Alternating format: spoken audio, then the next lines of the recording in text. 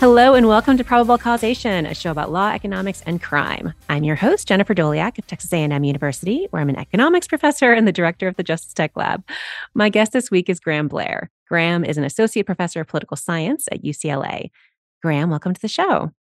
Thanks so much for the opportunity to come on. I'm a big fan. Awesome. Well, glad you're here. Today, we're going to talk about your research on community policing. But before we get into that, could you tell us about your research expertise and how you became interested in this topic?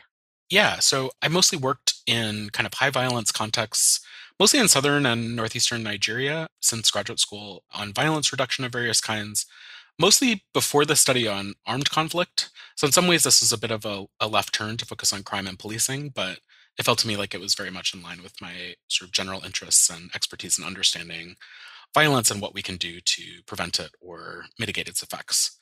And I've also worked on methods for improving research designs. So, for example, I've done some work on how to ask sensitive questions in surveys. So, where you want to protect individuals from harm when they're telling you they, for example, shared information with an armed group, but still kind of learn about the prevalence of those behaviors. And I've been working on some methods for planning research, like that we used in this community policing study, using simulation methods as well. So, your paper is titled Community Policing Does Not Build Citizen Trust in Police or Reduce Crime in the Global South. A nice preview of the results there. It was published in Science in 2021, and you're part of a very large co author team for reasons that will become clear to listeners shortly. I hope you all forgive me for not reading all 25 names. So, let's start with what should be a simple definition, but probably isn't. What is community policing? Yeah, so it's a term that's used in a lot of different ways in different settings, but broadly to mean changes in police practices that increase the involvement of citizens in the policing process. And even though it varies a lot, there are often kind of four common elements. One is frequent local beat patrols where cops are assigned a particular area to patrol.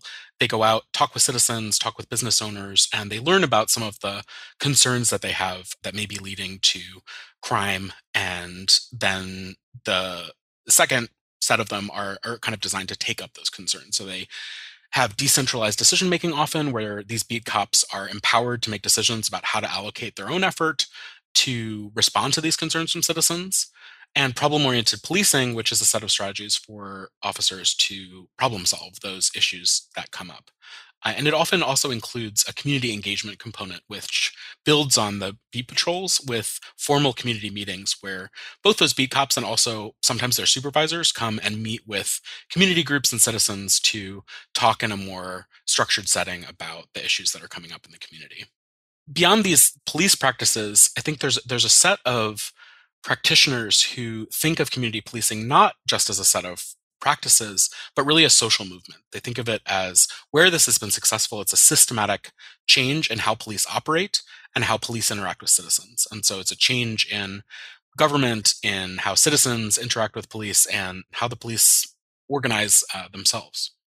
Yeah, and I guess that's the piece that makes the definition less straightforward than than we might like in some settings. It's sort of a feels sometimes more like a movement than a particular technique.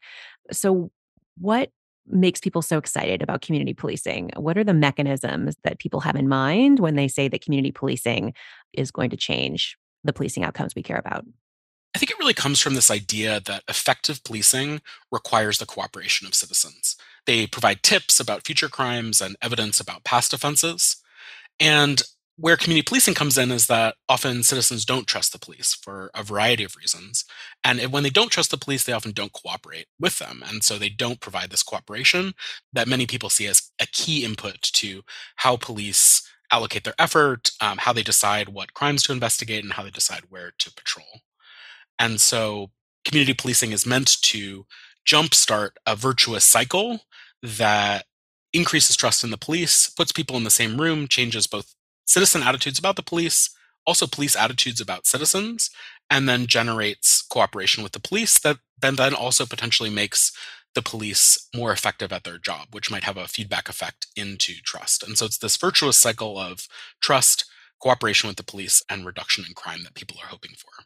Just like the simple definition that isn't, another set of community policing practitioners, I think, have a more narrow idea of why this is important. They really want to increase trust in government and trust in the police.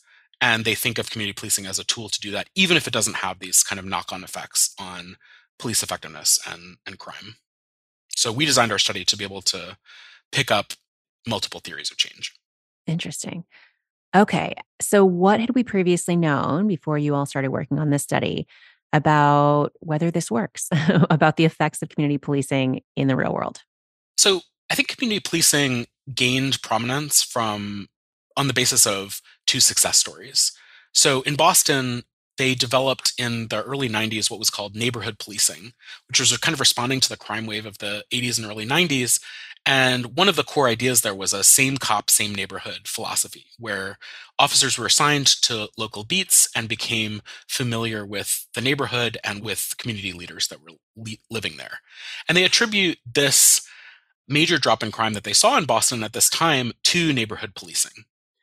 The second is in Chicago, which initiated this program called the Alternative Policing Strategy, or CAPS, which was tracked from the beginning by a team of researchers at Northwestern.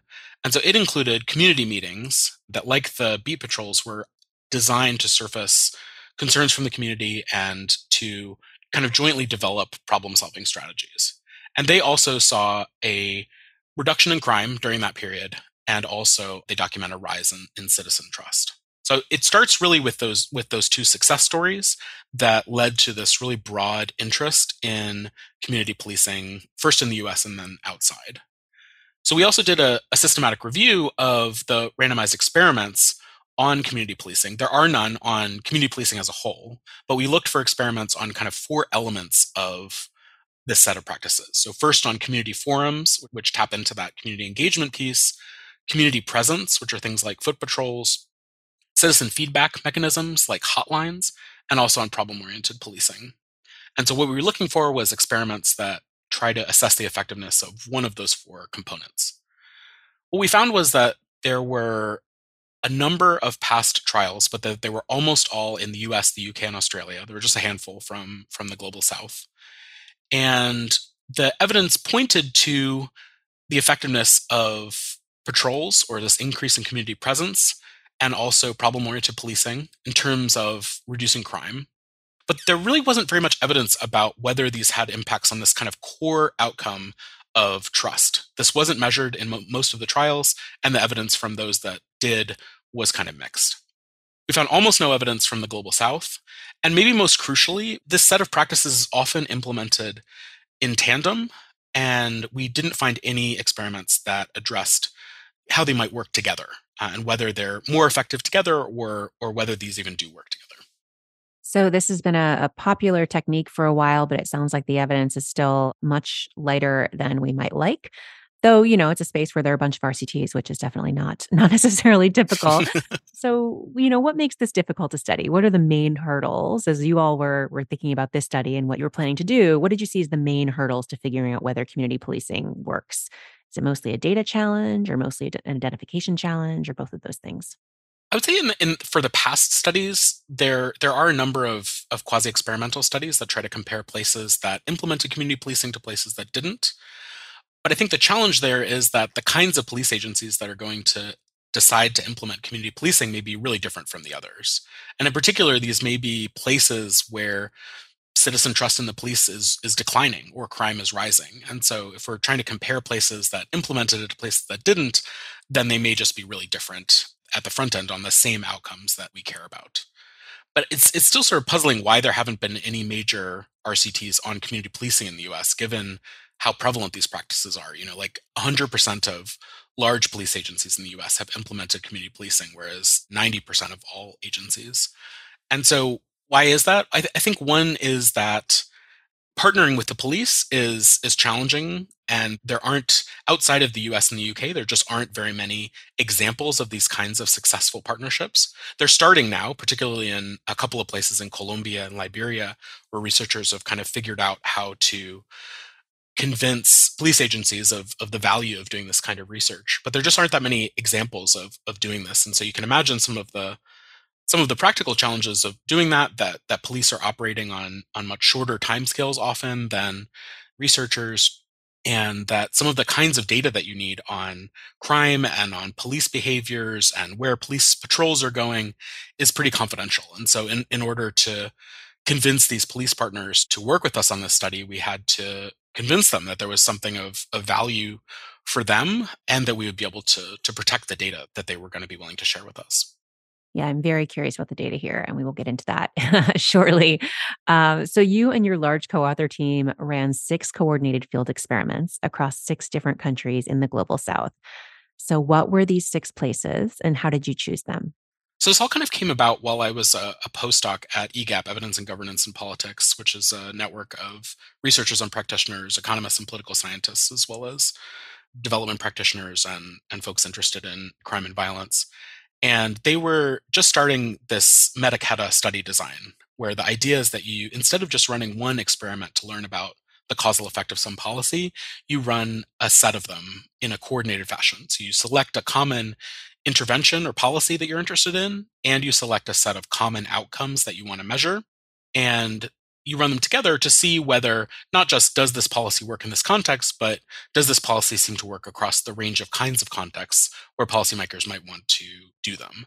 And so, as someone interested in crime and violence, I was assigned to try to cook up one of these studies for in the area of violence reduction. And so, working with Jeremy Weinstein at Stanford and Fotini Christia at MIT, we looked around to see what might be feasible. And I think we were very cognizant of the fact that there had been very few RCTs done in partnership with either police agencies or armed forces or other kind of coercive groups in the state, and that this might be an opportunity to try to kind of jumpstart research outside the global north on those topics. And so we wanted to have a range of kinds of places so that our evidence could speak to the question of, does community policing work across low and middle income countries? And we succeeded on that. We have our 6 sites are in Medellin in Colombia, in Santa Catarina state in Brazil, in Monrovia, the capital of Liberia, in Pakistan in the Sheikhupura region, which is near the capital Lahore, in Sorsogon, which is a province in the Philippines, and across rural areas of Uganda. And so across those places, we have places that had higher and lower levels of baseline trust, higher and lower levels of police capacity. We have democracies, autocracies, upper middle income countries, and also some of the poorest places in the world, and places with no experience with community policing in Liberia, and places with a bit more experience, such as Colombia. Ultimately, the answer to your question was it was a practical choice. This was where we could identify or build partnerships with police agencies who were willing to randomly assign an increase in community policing practices in their jurisdictions. I'm just thinking about the logistics of how you get started here. So, were these places that some of you all had contacts in the past and you just start asking around, or what did this look like in those early months? So we were looking for a set of policies that where there would be kind of a critical mass of partnerships that either existed or people thought it would be feasible to exist. And we found that there were 3 teams of researchers that were having some very initial conversations about community policing with the police in Medellin, in Pakistan, and in Uganda. And so we thought we would build on that. And so we sent out a request for proposals much more broadly to economists and political scientists working in this area and said, help us identify opportunities for running experiments on community policing. And so that led to the 6 contexts that we have. And we then worked to harmonize what kinds of community policing practices these different agencies were interested in and also what they thought would be most effective. And then we started to develop a common research design and questionnaire for the surveys that would let us study community policing on a common scale. Very cool. Okay, so let's talk about each of these sub experiments in turn. Let's start with Brazil. So, what was the context there, and what was the intervention that you ran? So we're working in Brazil in Santa Catarina state, which is a southern state that's pretty wealthy. We're mostly working in urban parts of the state. And this is a place that has lower crime than some of the other contexts, but still relatively high crime rates and also victimization by the police. It's a place with organized crime that is present. And they had started a program in 2016 called Rede de Vizinhos, which was an effort to develop easy ways to communicate between citizens and the police, in particular through WhatsApp groups. And so our intervention had 2 components. The first was a town hall meeting to encourage the formation of ongoing communication between citizens and the police. through these WhatsApp groups that in which citizens in a neighborhood would be able to communicate directly with the beat cops in that area, identify problems, ask for help, and the police would be able to solicit information when something happened. And so they implemented these town halls and then these WhatsApp groups that lasted throughout the intervention.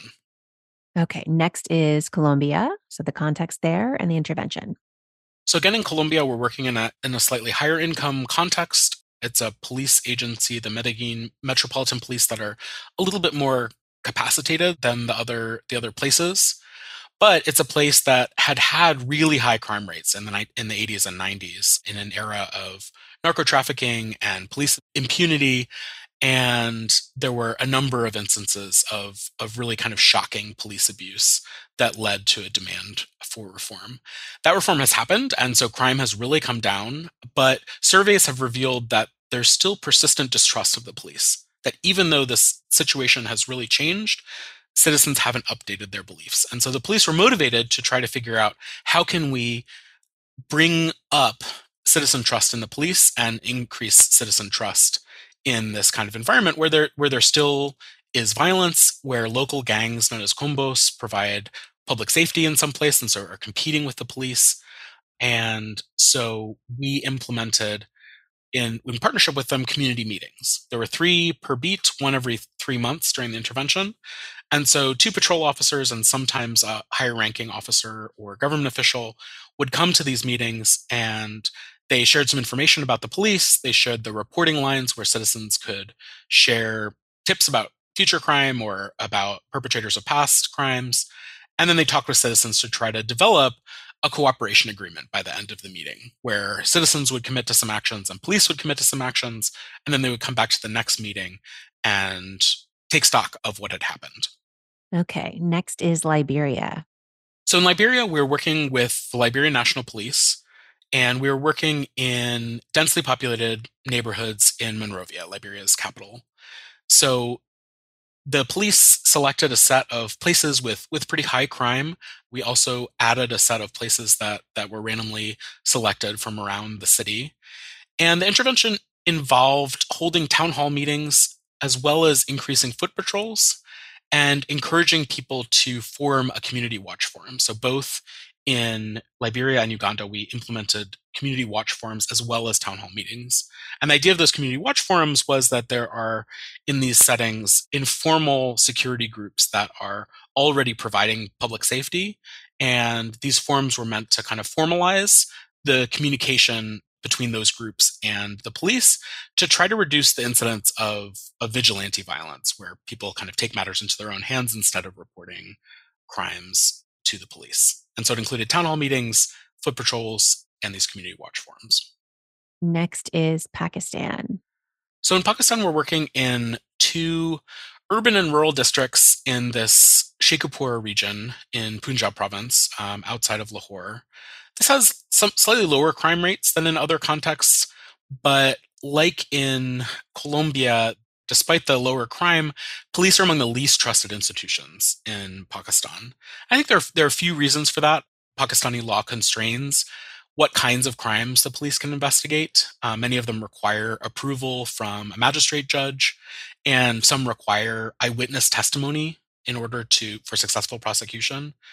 People also perceive the police to be quite corrupt, and so this all adds up to a setting in which in which citizens are afraid of and distrustful of the police. And so our intervention built on some reforms to try to better link police with citizens. And so we implemented town halls, selected increases in foot patrols. We encouraged the use of an existing police hotline where citizens could call anonymously to report crimes, and a problem-oriented policing program that was a set of strategies for police to kind of problem solve the issues that were coming up in each community. The Philippines. So the Philippines is an interesting one. We are working with the Philippines National Police, which are known in parts of the Philippines to be the kind of nasty arm of former President Duterte's war on drugs. They're the ones who are implementing this campaign of extrajudicial violence. And so we wanted to work with them, but we needed to do so in a way that made sure that citizens were safe, that we weren't, by increasing contact between citizens and the police, putting citizens in danger. So we selected Sorsogon province, which is far from Duterte's war on drugs. And so this is a place that has very little drug or anti-drug related violence, but the reputation of the Philippines police is tied up in this extrajudicial violence campaign. And so the commanders in Sorsogon province wanted to improve the reputation of the police and increase citizen trust. So we worked with them both in urban and rural parts of the province to construct foot patrols in a first phase and then problem-oriented policing in a second phase. And so in this study, we were able to separate the effects of that community engagement piece from the problem-oriented policing, which are these strategies to address the problems that come up during the community engagement phase.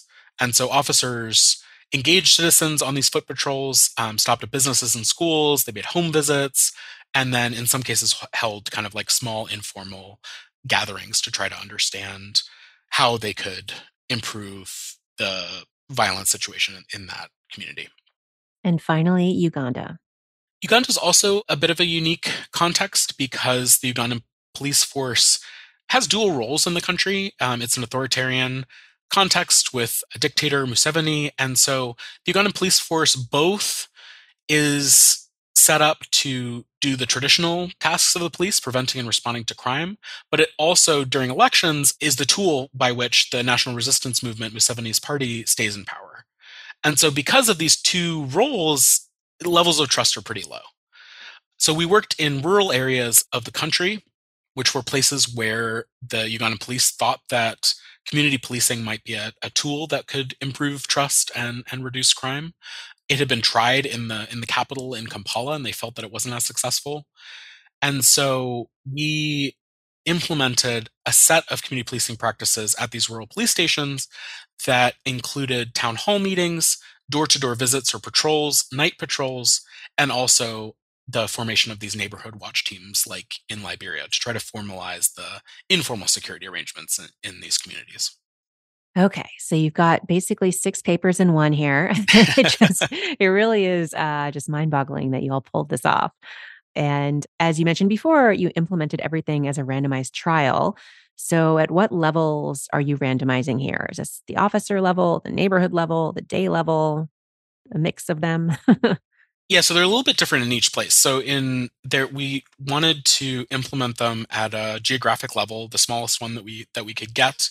The police were operating at. So in Brazil, these were at the neighborhood level. So the police identified a set of eligible points in the city, and we drew neighborhood boundaries around them, and those were randomly assigned to receive the Rede de Vizinhos program. In Colombia and Pakistan, they were police beats that were randomly assigned. In Liberia, it was communities. So the Monrovia was divided up into a set of communities, and we selected from those. In the Philippines, similarly, it was barangays, which are communities. So in urban areas, those are neighborhoods. In rural areas, those are kind of villages. And Uganda is the one slight outlier. There we're randomizing at the police station level because we're working in rural areas. That was the lowest level that they felt that they could randomize at. So a little bit different in each place, but all geographic areas that were assigned to receive these increases in community policing practices or not. And I imagine that getting data from these places was not always straightforward. It's, not always straightforward in contexts like the US and Western Europe. I imagine it's much harder in some of these places. So, what data were you able to use for your analyses? Yeah, so we have kind of three sets of data. The first two we conducted ourselves. First is a citizen survey. So in most settings, we did a baseline and end line. And we also have a midline to separate these two components of the treatment in the Philippines. And these were citizen surveys that measured experiences with the police, trust in the police, attitudes about the police capacity, police responsiveness to citizen concerns, and then also a detailed kind of gold standard crime victimization survey. And so those were our primary measure of crime victimization and also of cooperation, whether people chose to report those crimes to the police. We then ran an officer survey at end line in each of the 6 contexts. that was designed to understand whether community policing changed officer attitudes towards citizens and also some norms of officers about the kinds of behaviors that were appropriate and what they would do if they saw inappropriate behavior. And then finally, we had administrative data from police agencies on crime. And we collected a common set of both violent and nonviolent crimes, basically from police blotters. And so in some of the contexts, this meant that police were aggregating this data for us, but in most cases, they provided the very raw crime blotters that we then transformed and merged into our data on police beats or neighborhoods, the level that we were randomizing at.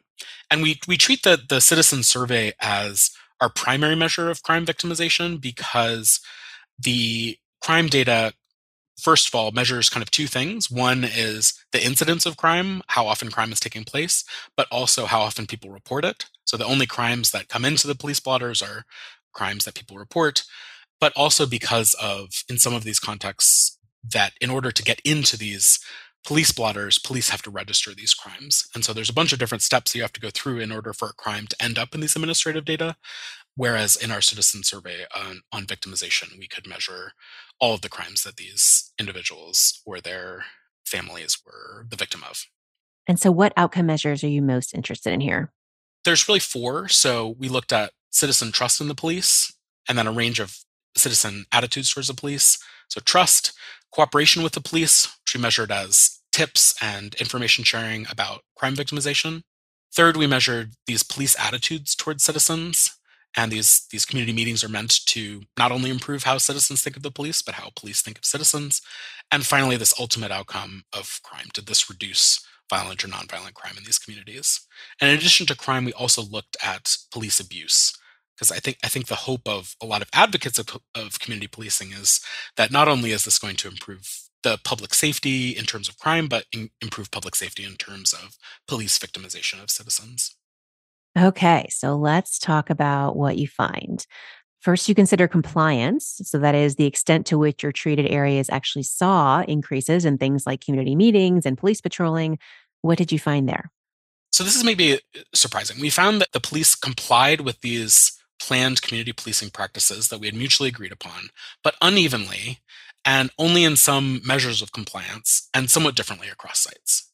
So the police in every setting did hold community meetings, and in most settings, people went to them, often as many as 800 people in one context. And we also find pretty substantial increases in awareness of communities meetings in most settings. But overall, we can't distinguish the difference between treatment and control areas from zero across the 6 contexts. So a weaker effect on these community engagement practice compliance measures than we had expected. In every setting except Brazil, in our index of community meeting awareness, foot and vehicle patrol frequency, we do see statistically significant increases in our compliance index. And these are large in Liberia, but they're relatively modest in magnitude in these other settings. And in Brazil, which is the one standout in terms of compliance, we found really weak compliance with the intervention overall. One reason for this may be that in the time in which we conducted this survey, the program Rede de Vizinhos had actually already been rolling out at a faster pace than the police had originally anticipated. And so it may have rolled out to some control areas outside of the context of our study. And so in Brazil, we use a slightly different design, an encouragement design, where we try to encourage people to join these WhatsApp groups, and we don't see any first stage effect there. And so we aren't able to say a lot about what happened in Brazil because of this really low compliance with the intervention. Yeah, and I think you mentioned in the paper that, at least in robustness checks, you drop Brazil or something like that, just to see if that seems to be driving your other results. Is that right? That's right. When you drop Brazil, the results are all the same, basically because we just don't learn much from the Brazil context. Got it. Okay. And then the main results. Next, you measure the effects of your community policing treatment on crime and these other policing outcomes. So, what did you find there? Yeah, so overall, disappointingly, because this intervention is implemented on every continent, in most police agencies in the US and the UK, and in most countries, we find no change in citizen trust in the police, no change in officer attitudes towards citizens. We don't find a reduction in police abuse. We don't find an increase in citizen cooperation with the police in terms of people reporting crimes or tips. And we don't find any change in crime. And because of the scale of the study and these 6 contexts, when we pull all this data together, this is a relatively well-powered null. We can rule out even pretty modest improvements. We can also happily, I guess, rule out modestly sized backlash effects. So I think there are some folks who worried that by increasing contact between citizens and the police, that there could be some backlash effects if there weren't broader changes to the police. So basically disappointing people. And so we don't see any evidence of that, but also no positive changes overall in the ways that people expected community policing to affect crime and the relationship between citizens and the police. Were there at least any interesting differences across places in these outcomes? You can cut it all different kinds of ways. Did you find anything when you look at different sets of places? Yeah, so of course, after you find that there's no effect, you like have to dive in to find out like, gosh, like did this work in any kind of Anywhere. place? I mean, we just looked at everything. We looked at differences across settings. So what are the effects on these different outcomes in the 6 different contexts? We looked within settings. So we had a set of pre-intervention measures of, for example, trust. So you could imagine that places that already had high enough trust in the police, this might work better. If you just had such low levels of trust, maybe this couldn't be effective. We didn't find that. We looked at whether places that had higher crime rates might have more effective community policing because people are just more motivated to try to help address the situation. We don't find that. We thought maybe that this had to be the kind of place where there was broad enough trust in state institutions or in government. We don't find any effect there. And so we basically don't find any differences within settings of different kinds of communities. We do find a couple of differences in a couple of settings in the citizen outcomes, in the citizen attitudes towards the police. So overall, we find no change in the core outcome of trust in the police. But we break that down into a couple of different components. And so in Liberia and Pakistan, we find an improvement in perceived police intentions. And in Colombia, we find a small improvement in perceived police capacity. And so there's kind of a question of like, how do you interpret these differences? And I think our perspective in general is that we don't see the reverse of these effects. In Colombia, we see an increase in perceived police capacity, but not an increase in perceived police intentions, and vice versa with Liberia and Pakistan. And so in a study that has, more than 100 outcomes, we think that these effects are relatively small and maybe at best are indications that there's been some small attitudinal change, but not a systemic change in how citizens and the police operate.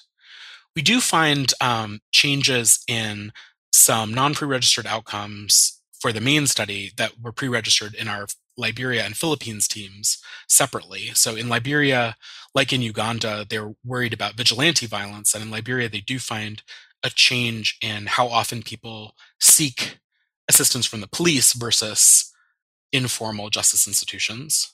So that's a positive. And then in the Philippines, they looked at a couple of crimes that were particularly targeted by their intervention, and they do find some reductions in those particularly targeted crimes. But overall, they don't find any change in the crime rate. And so this didn't have a kind of systemic effect on an improvement in the crime setting in the Philippines either. Okay, so some glimmers of possible good news here and there, but also running a ton of regressions. So who knows what to make of that? Mostly a big null effect, very expensive, very logistically complicated null effect. Yes. That will be disappointing to many people. So, what are the policy implications of all of this? What should the policymakers and practitioners who are listening take away from your results? So I think it's always hard to interpret a null effect. And so we want to be kind of careful in what we make of these results. And so what we tried to do was after we found that there was a null effect, we went back to our data, we went back to our teams, and we went back to our police partners to try to collect some qualitative impressions about kind of what went wrong. What was it that might have undermined the effectiveness of community policing, keeping in mind like the most generous interpretation of how community policing should work.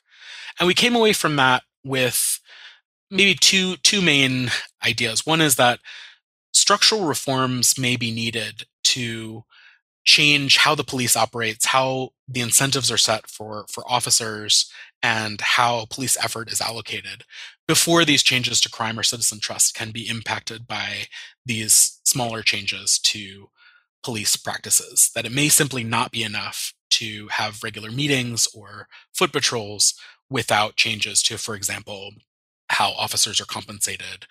And so it's possible that if there were some of those more structural reforms in tandem with community policing, it's possible that it could be effective, but we don't know. The second is that this is one of a set of experiments where these are policies that are being exported from the US to places that are really pretty different settings, that have different levels of police capacity, that have different experiences with civil conflict and with police abuse. And so it's possible that local solutions are needed and that these policies developed in the US just may not be effective. I think on the flip side, though, it's also possible just that community policing isn't effective in the ways that its advocates expect. Uncovered in our systematic review that there aren't any RCTs on this set of practices as a bundle, and that there's really pretty little quasi-experimental evidence on community policing as a whole. And so it's simply possible that there, even though this set of policies has been implemented all over the world, that we just started out not knowing whether it worked, and that if we had looked and run some of these experiments earlier on, we might have found that it's simply not effective, even in the kinds of contexts in the US where it's been implemented. It would certainly not be the first time that we would have done something like that, especially in the criminal justice space. For sure. Your paper definitely left me wondering that. Does this work anywhere? So I'll be interested to see more research on that going forward. Have any other papers related to this topic come out since you all first started working on this study? One of them that came out right around when our study came out, which I think is one of the most compelling papers on community policing in the US, is by Kamen, Hartman, Leap, and Brentingham, a couple of political scientists and anthropologists at UCLA, who worked with the LAPD to evaluate the rollout of beat-based community policing practices in public housing developments in LA. And so they're assessing in the same way that we were this kind of bundle of practices that are labeled community policing. And it's one of the few really credible studies to do that in the US. And they find really small effects on crime that can't be distinguished from no effect at all. And they find no evidence of spillovers of crime kind of moving from treated areas into places where they weren't implementing community policing. And so I think that reinforces my belief that we may just not have credible enough evidence about community policing in the US.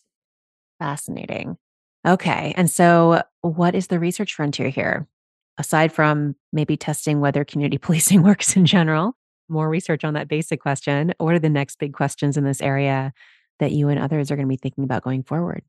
One thing we're doing is looking back at the evidence from the US with a more skeptical eye. So we're looking at quasi-experimental evidence and also at digging into some of these success stories in Boston and Chicago and a couple of other cities to say kind of what do we know using modern tools of causal inference? How certain are we about what's the range of possible effects that this could have had in these places where that have been identified as community policing success stories?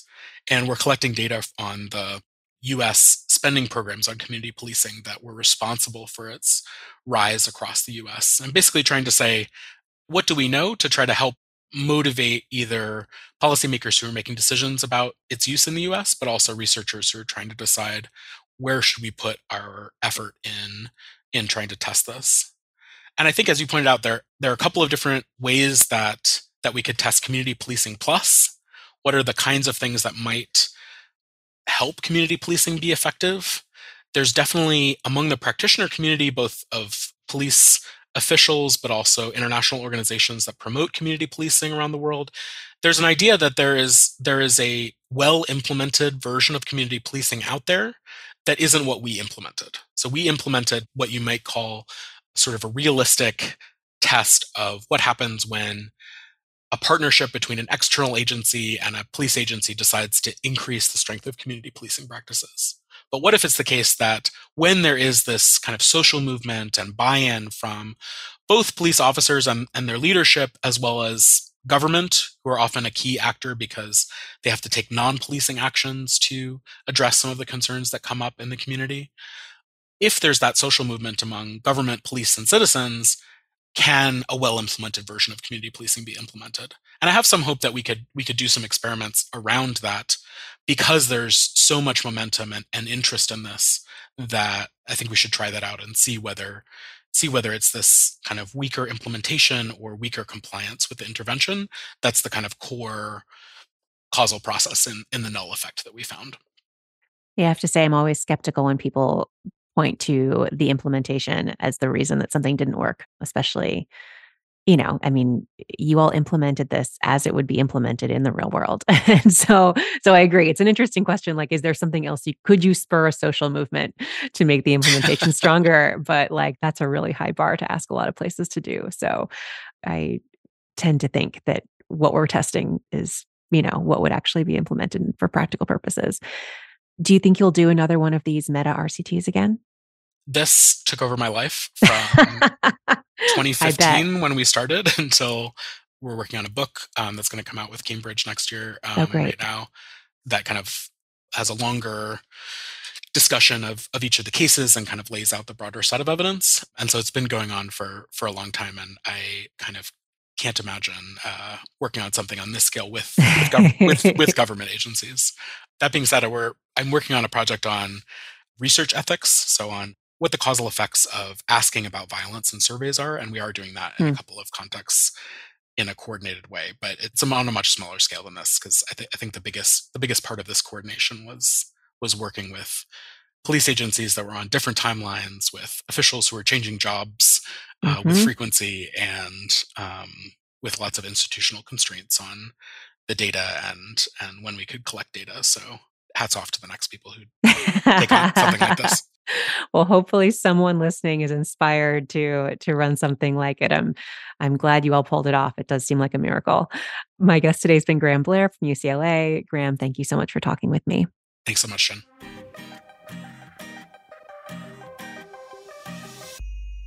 You can find links to all the research we discussed today on our website, probablecausation.com. You can also subscribe to the show there or wherever you get your podcasts to make sure you don't miss a single episode. Big thanks to Emergent Ventures for supporting the show, and thanks also to our Patreon subscribers and other contributors. Probable Causation is produced by Doliak Initiatives, a 501c3 nonprofit, so all contributions are tax deductible. If you enjoy the podcast, please consider supporting us via Patreon or with a one-time donation on our website. Please also consider leaving us a rating and review on Apple Podcasts. This helps others find the show, which we very much appreciate. Our sound engineer is John Kerr, with production assistance from Nefertari El-Sheikh. Our music is by Werner, and our logo was designed by Carrie Throckmorton. Thanks for listening, and I'll talk to you in 2 weeks.